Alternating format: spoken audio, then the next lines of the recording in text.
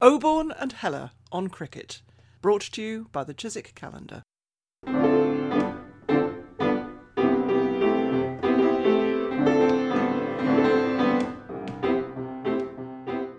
Hello, it's Peter Oborne in Wiltshire. Hello, it's Richard Heller in South East London. Now, Richard, there's some very interesting news this week. What's your take on it? Well, it's very exciting news. First of all, the West Indies are here. They took off yesterday, they've arrived, they're in quarantine. It means we are getting a 3-test series starting on July the 8th. We're actually going to get some cricket, Richard. We are going to get some cricket under rather artificial conditions, sort of biosecure conditions with no spectators, but it's going to be a real test series played in 2 real test match grounds. Joe Root, is he playing or not? I'm a bit confused. He's going to miss 1 or 2 tests, they say, because his wife is expecting a child. He's going to be with her. And there's some discussion about whether Ben Stokes should replace him as captain. I think some people say it's too much of a strain on him. Personally, I would say that after last year, Ben Stokes could captain the team, make a century or 2, take a few wickets, take 3 or 4 blinding catches, and then clean the stadium and win the Nobel Physics Prize for his grand unified theory. I think that's completely true. So I think it would be an insult if Ben Stokes weren't to stand in for Joe Root when he's away. But there is one other piece of news, and this is momentous news. And actually, for me, I don't know how I'm going to cope without him. So Geoffrey Boycott is leaving Test Match Special. Well, it is the end of an era, quite literally. With the departure of Henry Blofeld a little while earlier, we've lost the 2 commentators who were the voice of another era of cricket, when first-class and Test cricket was everything that mattered. And that's not going to be represented anymore. The BBC is going for commentators and summarisers who can cover all the formats of cricket today. But indeed, the end of an era. And very divisive figure, Boycott, but I'll miss his voice too. I actually think there's something very wonderful about him. I think he was as great a commentator as he was as a test batsman, and that means very great. And what was so splendid about Geoffrey Boycott, for whatever his other weaknesses, he actually cared deeply and knew an enormous amount about the game. And there's a sort of jokiness, a flippancy, a sort of meaningless drivel factor in quite a lot of the other commentators, I'm afraid. And Geoffrey, he took cricket seriously. It's a bit like Bill Shankly. For him, cricket was more than a matter of life and death. Well, he did. Boycott was a divisive figure. I think somewhere in England, at any moment in the last almost 50 years, there were people arguing about Geoff Boycott, particularly in his native Yorkshire. Against him as an analyst. People think he was very ungenerous to other cricketers. He had no empathy with cricketers who weren't at his level of ability, and that covers quite a few. I think you're being too unfair, actually. I think he was often highly generous about people who played good innings or bowled well or done a nice piece of fielding. I think he evolved from being a very severe figure to being quite a generous figure towards the end. I once met him in the TMS box. Really? And it was quite a curious conversation. When I wrote our book on Pakistan cricket, the history, there was this momentous moment I wanted to find out more about, and that was there was a meeting between 2 of the great figures of modern history. That is President Zia, the military dictator of Pakistan, and Geoffrey Boycott in the late 70s on an England tour. They had a half-an-hour private meeting because the tour was in jeopardy, and I wanted to know what happened in this momentous occasion, a bit like Bertrand Russell having an encounter with Einstein. You want to know what was going on. And I wrote a series of emails. I got hold of Boycott's private address and I sent a series of emails, no reply.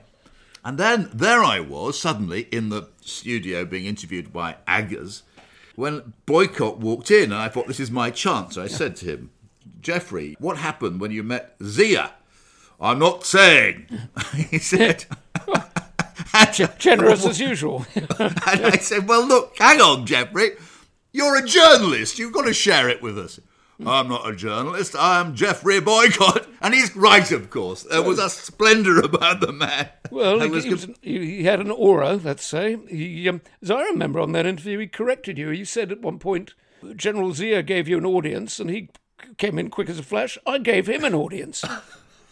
I'd forgotten that, but it showed he does have a sense of humour, the ability He did, to... he could mock himself, yep. And on which note, I think we should bring in, we have a wonderful guest. He's been a hero of mine for more than almost 60 years, actually. In the 1960s, he was one of, when the papers arrived, the newspapers arrived, my parents lived in Germany, and the Air Mail Daily Telegraph, that wafer-thin paper.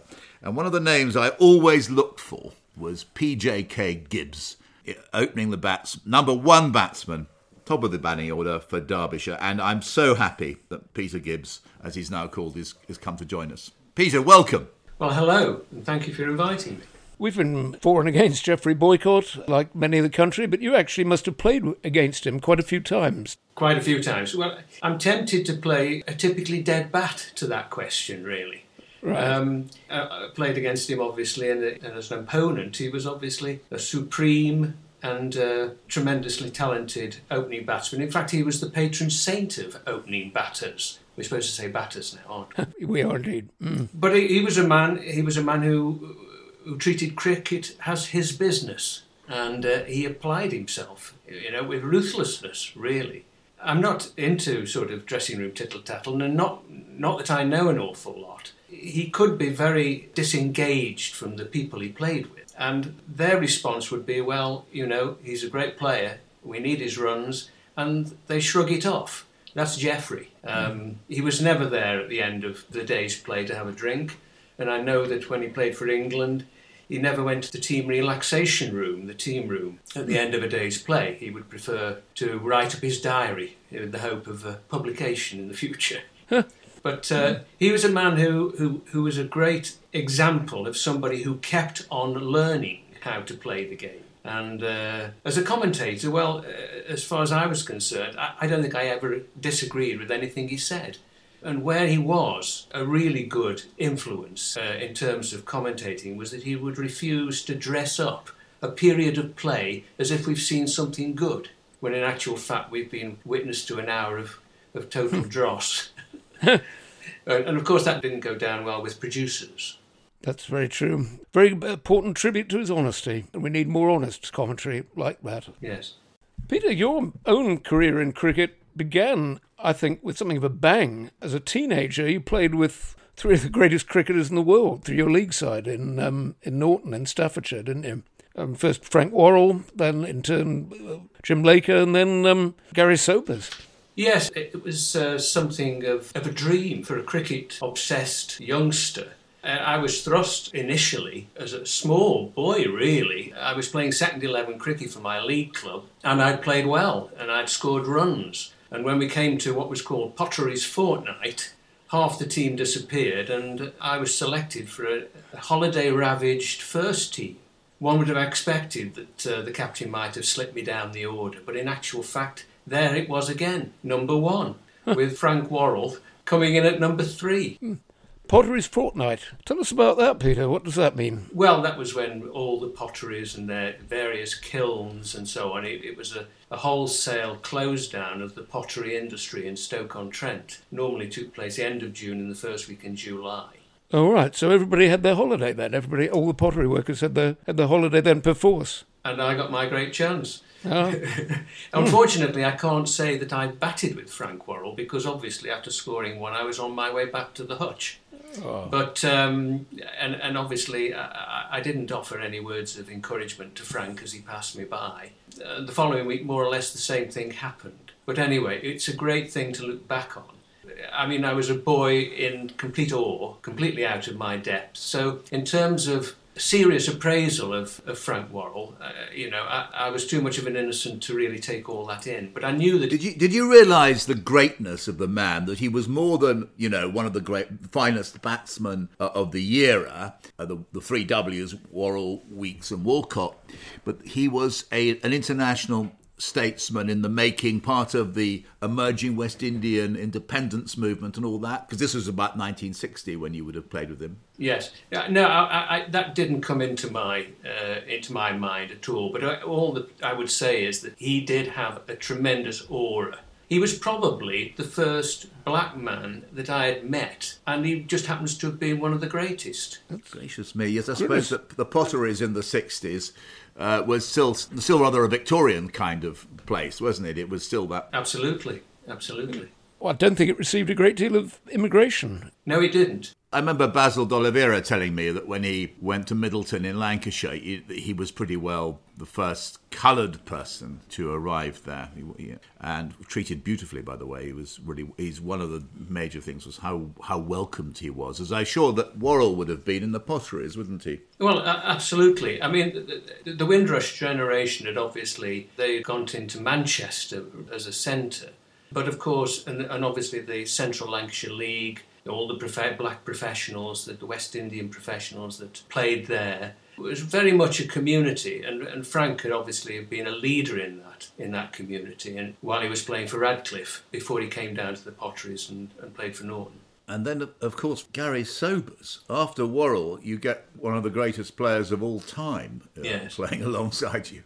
Yes, I was a bit older, obviously, and a little more able to take that in. Of course, I have written about playing with Sobers and the way that most games used to go, which involved him where we won the toss. He would bowl the other side out normally and put about 125 as a target. And he would immediately come into the dressing room and take his boots off and tell the first three of us in the order to get them knocked off. And of course, the crowd went mad because there was a crowd, of course, in those days.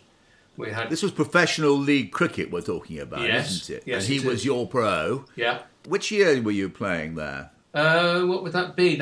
Would that be 64? 64? So you had emerged as a serious. You were a young man. Yeah, it was at my first. It might have been my first year at university, perhaps, or perhaps just as I was going up there. Did you ever play against Basil d'Oliveira? He was Middleton and Nelson was in the same Lancashire League, wasn't he? Only in a benefit match. And of course the benefit matches were a time when all the overseas professionals got together and had a bit of a jamboree every Sunday in the hope of a good payday. I mean, I met up with Gary by arrangement in London not that long ago, really to sort of confirm my memories of that time. Because, as we know, memory is a dodgy thing, and he was actually a guest the previous evening of the Lord's Taverners, and they were fast bowlers of fame. And I went through the hotel lobby, very small lobby, and it was a sort of opening batsman's nightmare because I was greeted by these huge fast bowlers that I know. Alan Davidson was amongst them, Jeff Thompson. And John Snow, and Gary. I was hoping to try something about Gary, and I wanted to make sure that... And what I was going to say is that I don't want to paint this picture that the professionals on a Saturday afternoon... This was a tiny stage for people of prodigious ability. You know, it was, in many ways, it was a shame because we loved it, of course, but for them... They were making the money in the only way that was possible at that time.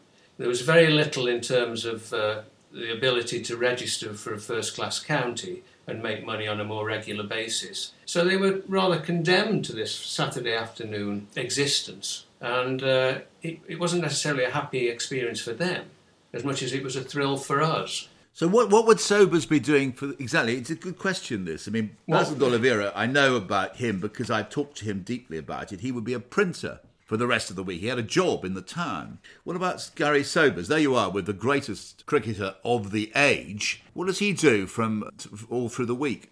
Well, as far as I knew, he didn't have a job. I mean, I think that he was paid. It obviously was down to the munificence of... or the benevolence, should I say, of a local businessman to foot the bill for the professionals. And I think he was probably paid enough not to need that sort of job. I wasn't aware of it anyway at the time.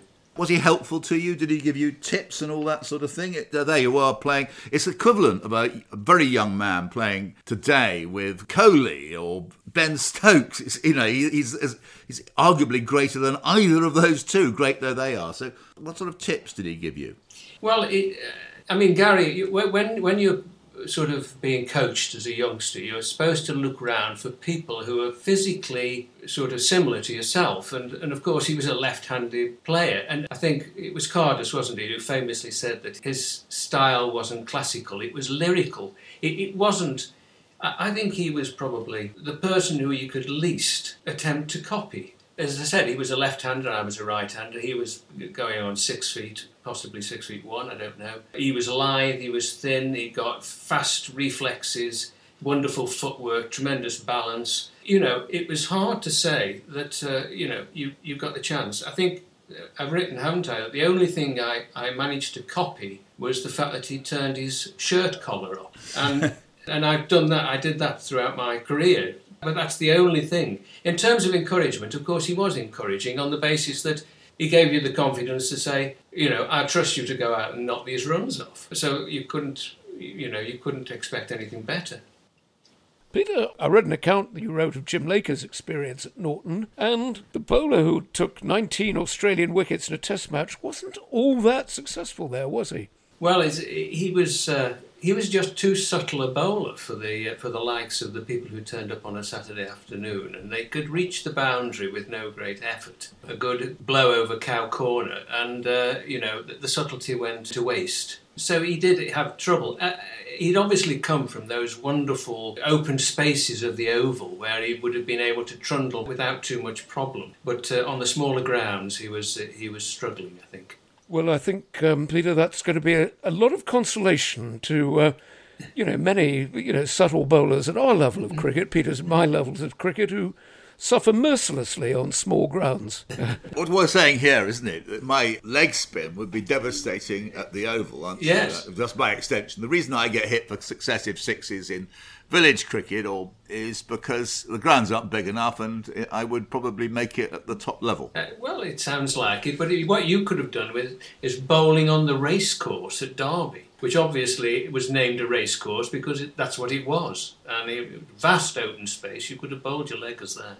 I went to play at a place that called its football stadium the baseball ground, and its cricket pitch was on the racecourse. So it was. I didn't know there was a racecourse. Well, there isn't now a racecourse at Derby. It's not part of the racing calendar. No. Fixtures. It must have been a very established racecourse. It had an enormous sort of racecourse stand in the last furlong from home.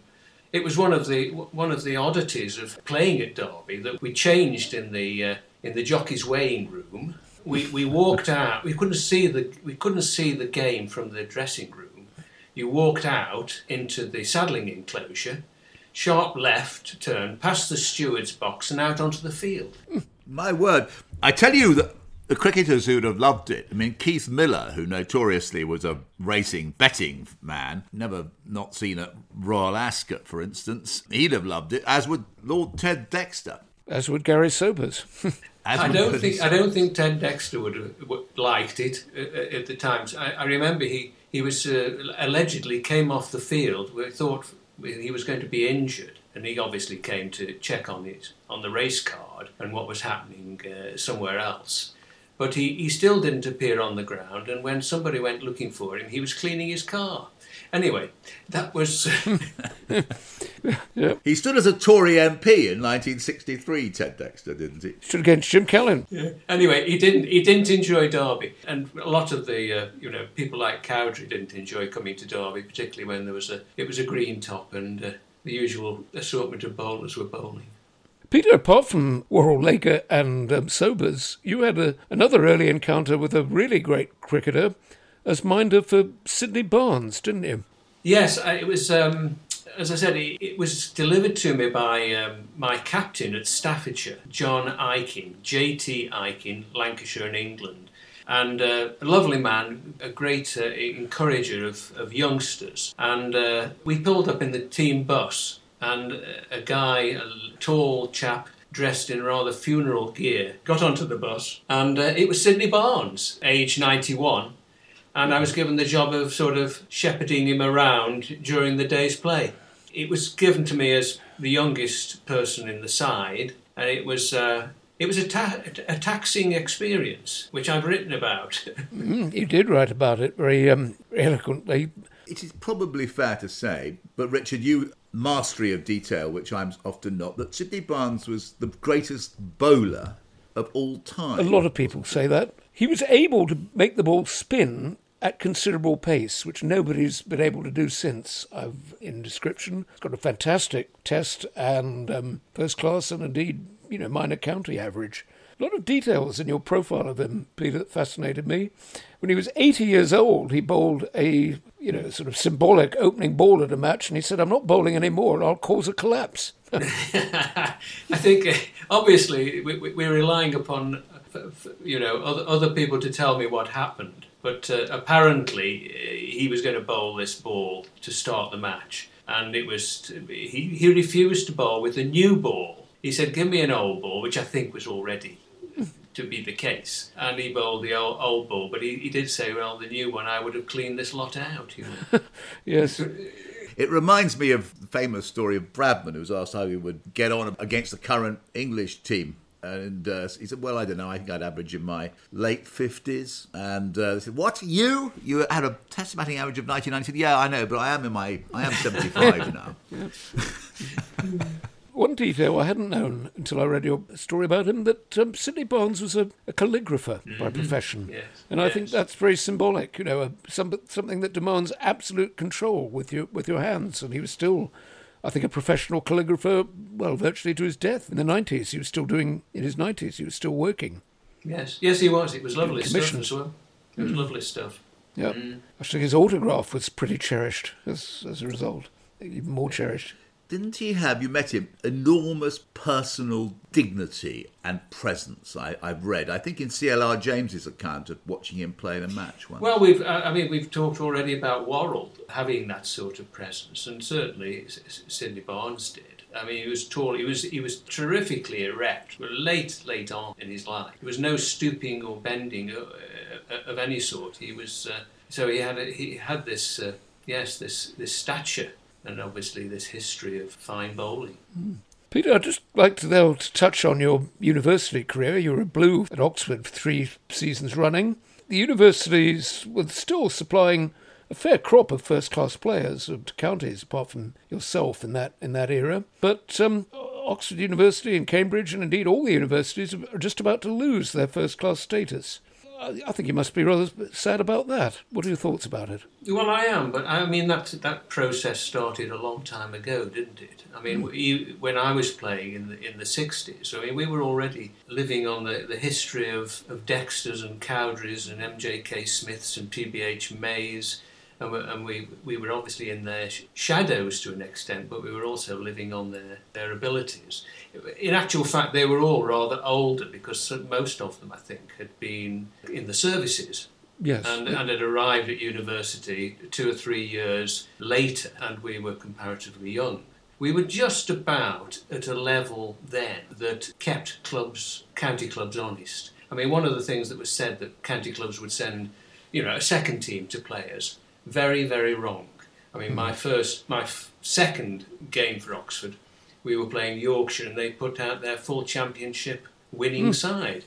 And the reason, of course, was, yes, they could get some nice figures, they could get some help the averages and so on, but primarily, of course, they were paid match money. So if they didn't go, they wouldn't get paid. And this, the different types of payment that existed in those days accounts for some of the behaviour of players. But actually, I looked at your record in my wisdom, and you were beating county sides at that time, even though the teams you played for, the Oxford University team, doesn't have any famous names.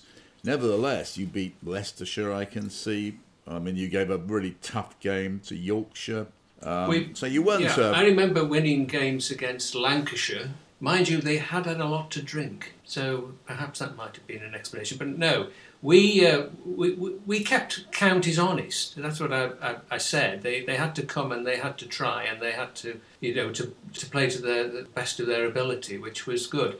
After that, of course, we got the dreaded Norrington table, which was a guide as to which colleges were academically strong or otherwise. And it did really focus the Dons' minds in terms of results. So yes, I don't think the reason why N.C. Cowdrey went up to, I think, Brasenose College, Oxford, it wasn't on the grounds of his academic achievement. I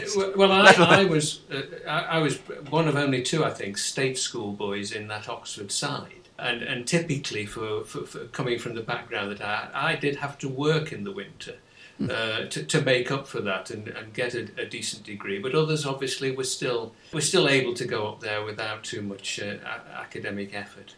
When I went to Oxford the year after you left, in 1966, and I would say, certainly at my college at Balliol, there was, if anything, a little bit of a prejudice against cricket.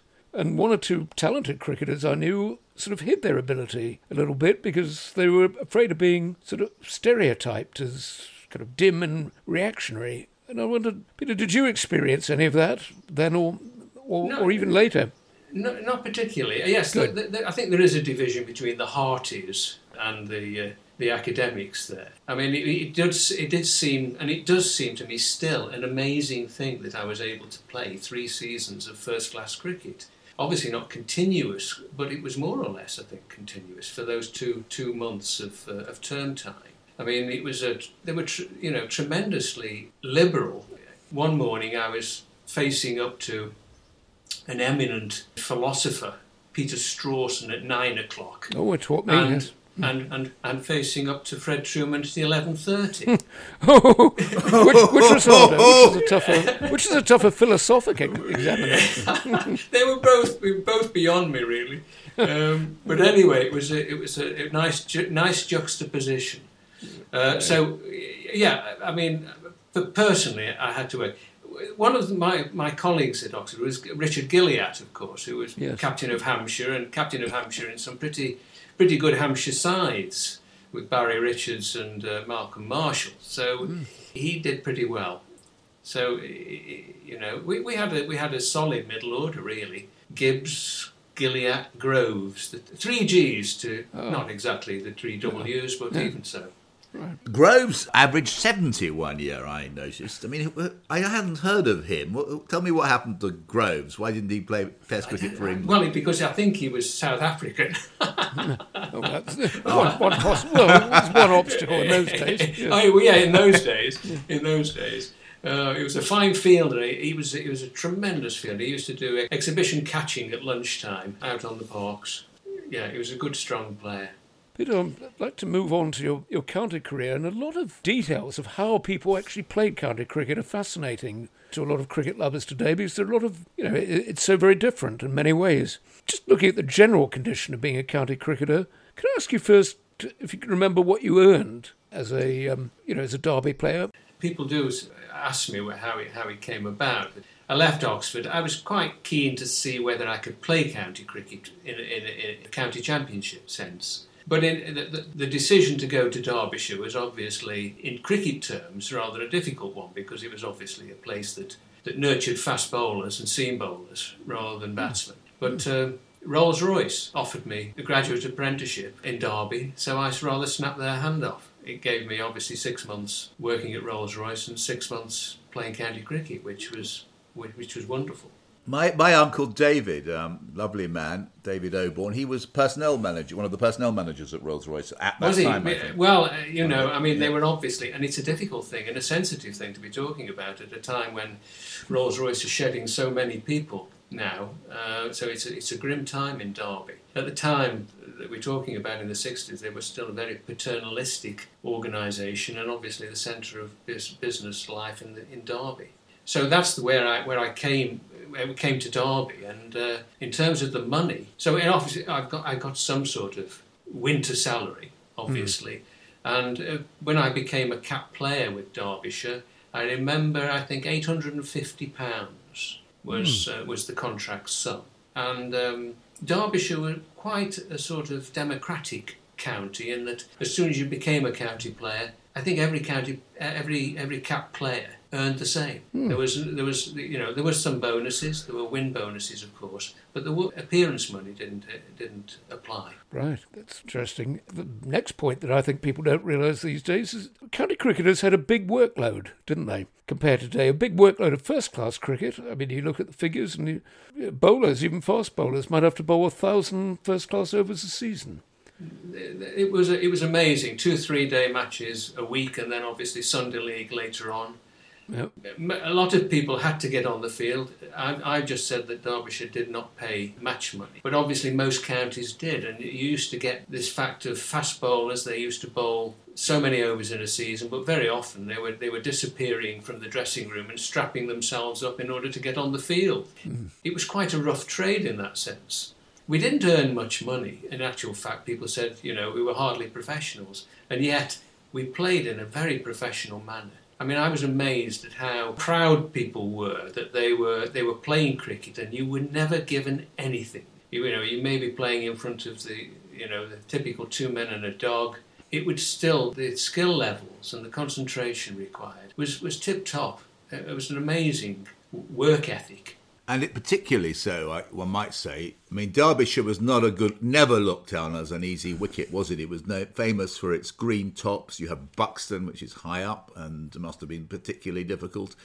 And so I look at your record, which you averaged between about 30 and 40 for 5 years or so. You played first-class cricket. That's quite something, opening the batting for Derbyshire. I can imagine those sort of 11 o'clock starts on a May, June morning. Yeah, quite well, tough. yes, you didn't often have a full English breakfast, put it like that, as the opening batting. But I don't know why. I did like opening the batting, and I'm not quite sure why, because now in retrospect it seems like a very mad way to earn a living. But I just like that sort of mettlesome, those first overs where really the bowler was on the same level as you in terms of his nerves, in terms of finding his compass, finding a range, and I like that aspect of it. But Derbyshire there was always some moisture about, and the groundsmen obviously produced wickets that suited the home side. You had Alan Ward, didn't you? You had the fastest bowler of that period by far, actually. Faster than John Snow, who was probably the only other one.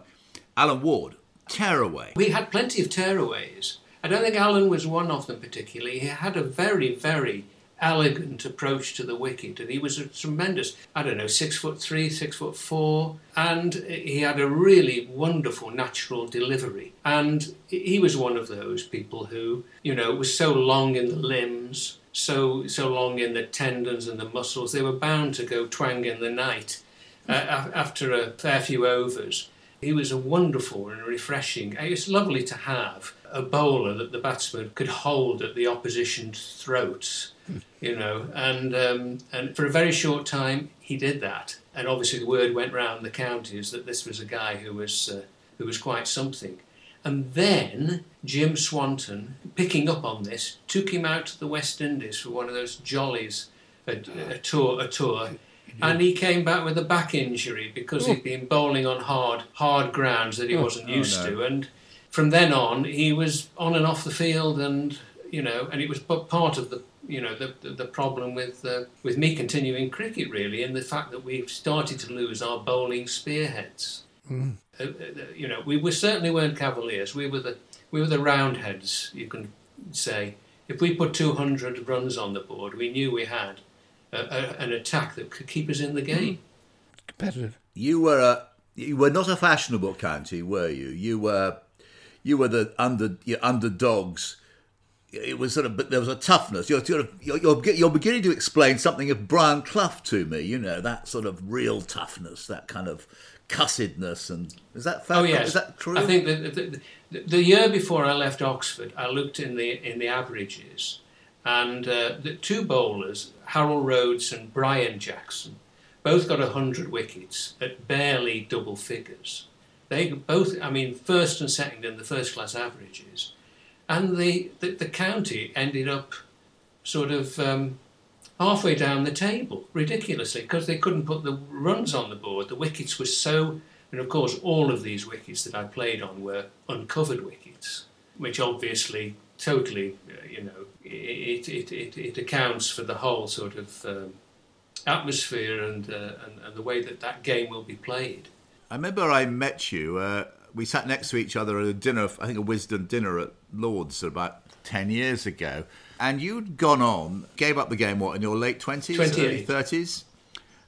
28. And you obviously didn't need to. You were a reasonably successful opening batsman for Derbyshire. But why did you leave the game? And then, of course, you evolved this new career as a scriptwriter. Yes, well, we'd had a lovely season, a really successful season in 1970, and all of our bowlers were fit, and the next 2 years were really grim. The Alan Ward was injured, Harold Rhodes had left, and we'd completely lost competitiveness as a team, and it was a miserable sort of experience, and I started to think about doing other things. So I left and built up a sports business, in actual fact. And it also gave me the opportunity to pursue some writing, which I'd always done. I'd always, even at school, my first heroes were Galton and Simpson, who wrote for Tony Hancock, of course.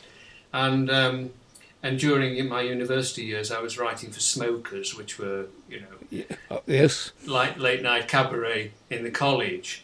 The fact that I was taking so much time off to play cricket meant that I didn't really take as much of an opportunity there to mix it with the cabaret people that were there, Michael Palin being one.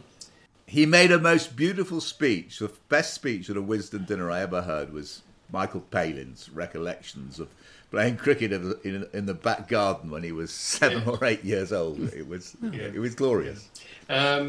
So, and one of the characters, of course, that I met up with playing county cricket for Derbyshire was the groundsman, Walter, who became an inspiration and obviously for a film that I wrote.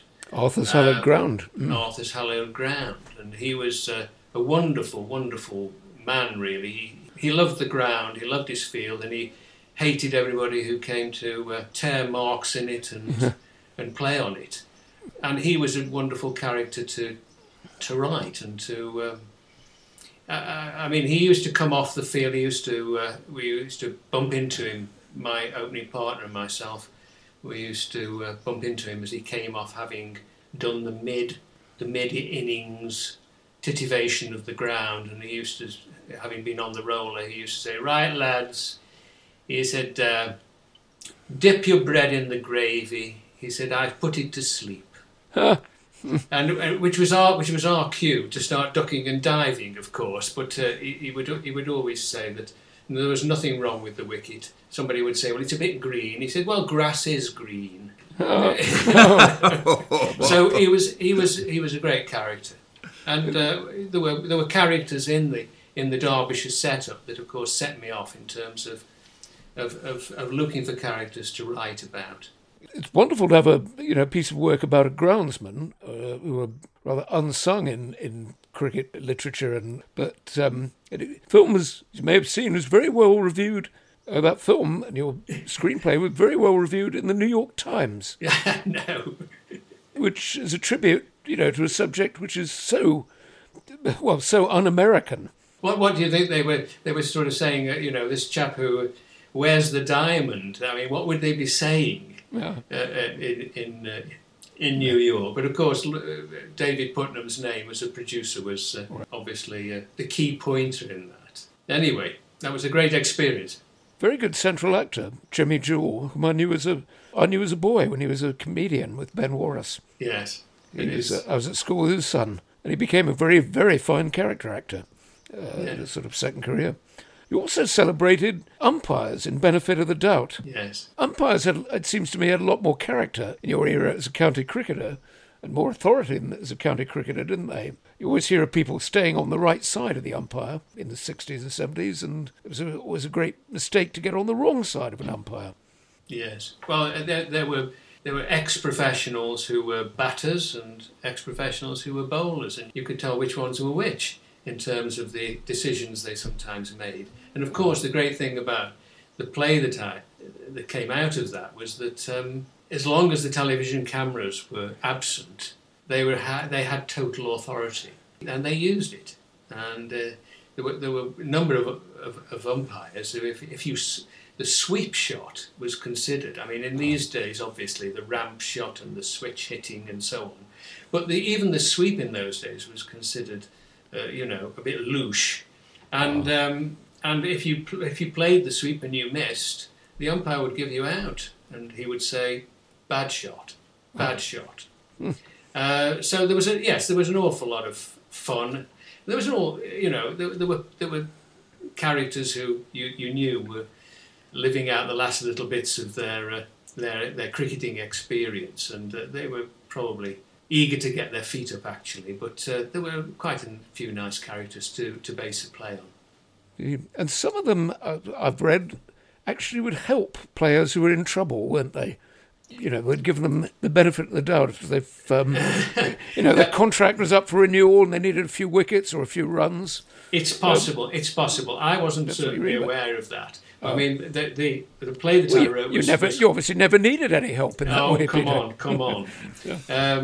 But I call the play Benefit of the Doubt, but the origin of that was that you give the captain the benefit of the doubt whether there is one or not. And that was the rule. And the play that I wrote was sort of based on Bill Alley and a young Dickie Bird. Oh. Dickie Bird, absolutely full of twitches and nervous tics, and of course Bill Alley coming the great old sweat, who's going to teach him how to do things. Yeah. Yeah. Peter, you published Settling the Score, I think, about 8 years ago, which is a very authentic account of county cricket in the mid-'60s. Reminds me very much of Nathan Lehmann's The Test, which we discussed with him, in the sense you've got a thrilling finish and a coming together of on-field and off-field life. There's a lot of, should I say, nocturnal life comes into Settling the Score, and it's...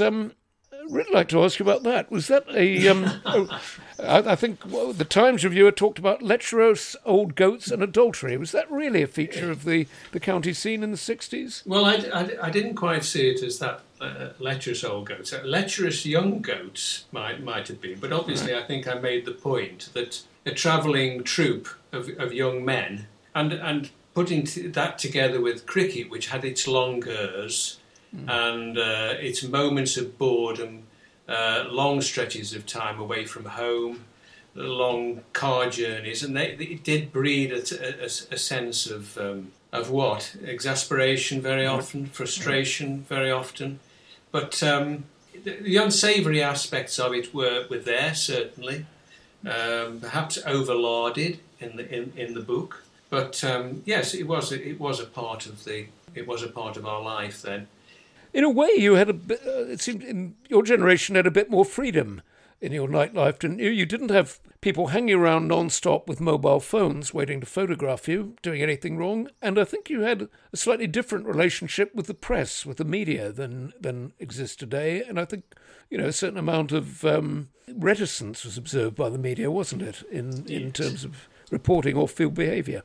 It was, yes, but it was beginning to break down, wasn't it? I mean, I think in the book, for example, there was a certain difference between the local reporter who knew he had to keep on travelling with the team and maintaining a good relationship, and somebody who, was working for one of the nationals who didn't have that sort of situation.